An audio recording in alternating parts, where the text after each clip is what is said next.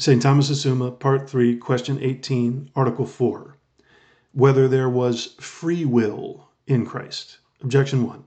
It would seem that in Christ there was no free will, for Damascene says that nome, that is, opinion, thinking, or cogitation, and proaresis, that is, choice, cannot possibly be attributed to our Lord if we wish to speak with propriety. But in the things of faith especially, we must speak with propriety. Therefore, there was no choice in Christ, and consequently no free will, of which choice is the act. Objection 2. Further, Aristotle says that choice is a desire of something after taking counsel.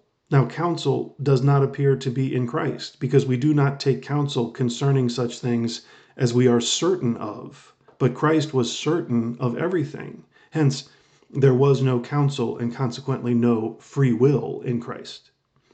Objection 3. Further, free will is indifferent, but Christ's will was determined to good, since he could not sin, as stated above. Hence, there was no free will in Christ.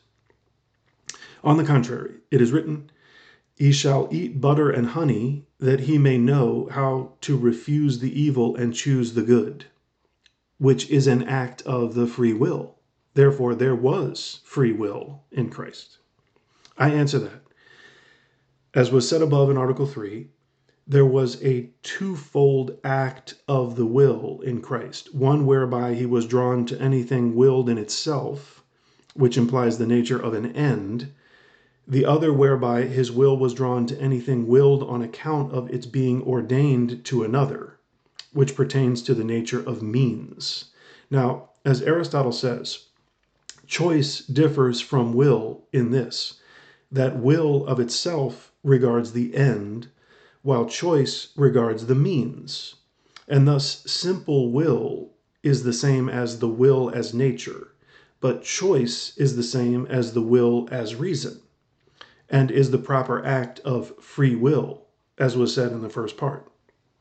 Hence, since will as reason is placed in Christ, we must also place choice, and consequently free will, whose act is choice, as was said in the first part.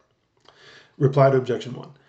Damascene excludes choice from Christ insofar as he considers that doubt is implied in the word choice. Nevertheless, doubt is not necessary to choice, since it belongs even to God himself to choose. According to Ephesians 1:4, he chose us in him before the foundation of the world, although in God there is no doubt.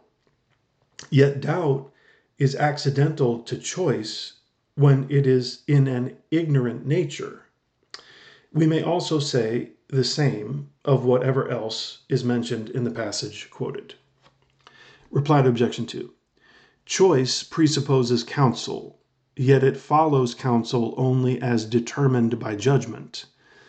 For what we judge to be done, we choose, after the inquiry of counsel, as Aristotle put it. Hence, if anything is judged necessary to be done, without any preceding doubt or inquiry, this suffices for choice. Therefore, it is plain that doubt or inquiry belong to choice not essentially, but only when it is in an ignorant nature. Reply to Objection 3. The will of Christ, though determined to good, is not determined to this or that good. Hence, it pertains to Christ, even as to the blessed, to choose with a free will confirmed in good.